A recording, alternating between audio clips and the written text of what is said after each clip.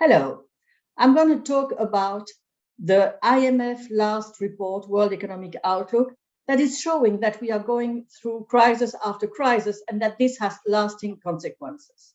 Globally, the IMF is cutting its forecast by more than 1% for the world, so they're not announcing a recession, certainly not, but they're taking into account the fact that the pandemic crisis still has consequences on the world economy and that this is adding to the new crises that are erupting now. So let's go back to the consequences of the pandemic. The pandemic was really very well absorbed, and we had a very strong recovery in 2021 and worldwide. But nevertheless, there are still consequences. We see first that supply chains are still disrupted very strongly in ports, globally in production, and this is going to last certainly for another year. We also had changes in consumers' behaviors, and this will affect durably some sectors, mainly, for example, commercial real estate, office real estate.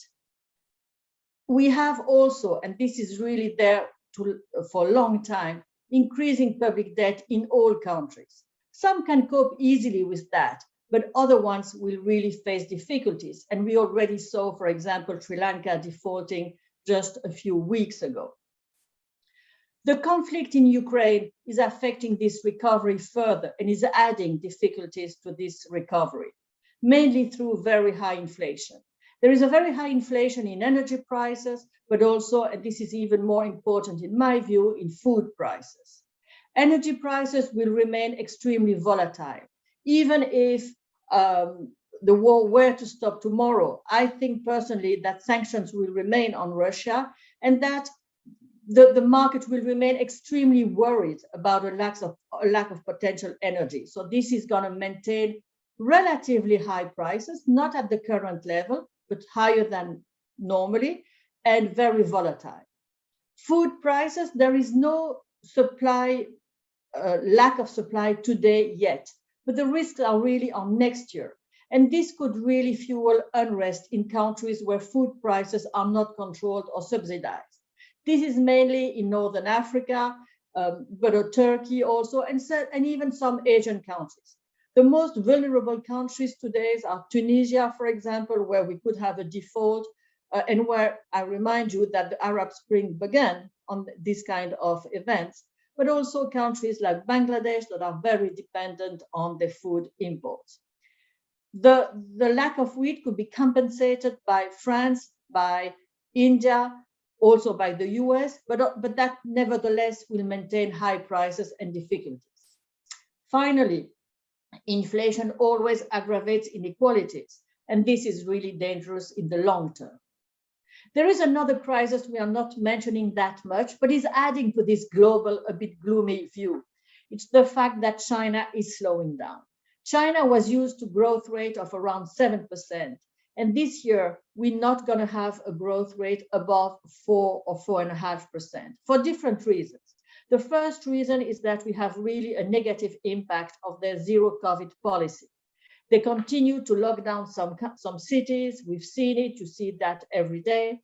And this is really stopping production, export, but also it's really affecting for the longer term, again, supply chains.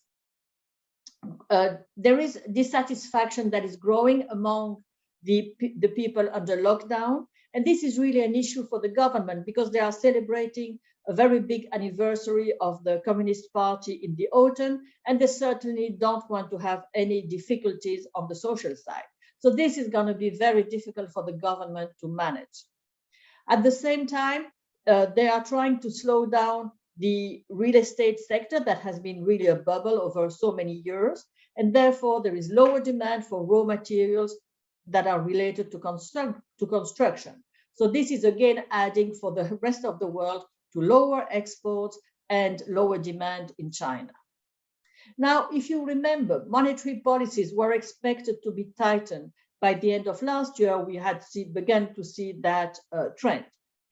Certainly, the Fed is going to tighten as expected, mainly because their inflation is related to labor costs, not to energy or food prices, and that they will certainly tighten quite strongly over the years, several 100 basis points.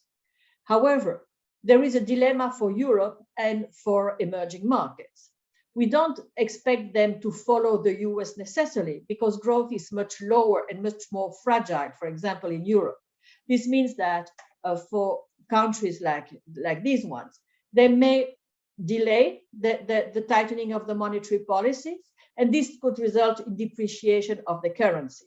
This is fine for Europe, for example, because this will support exports, it will not increase massively the cost of imports, and it will support the growth. But for emerging markets, it could be really difficult because this could increase the cost of the debt and increase the cost of the imports if they are extremely dependent on imports in dollars. So we could see other emerging markets falling into difficulty really quite rapidly. There are different regions that could be affected in that.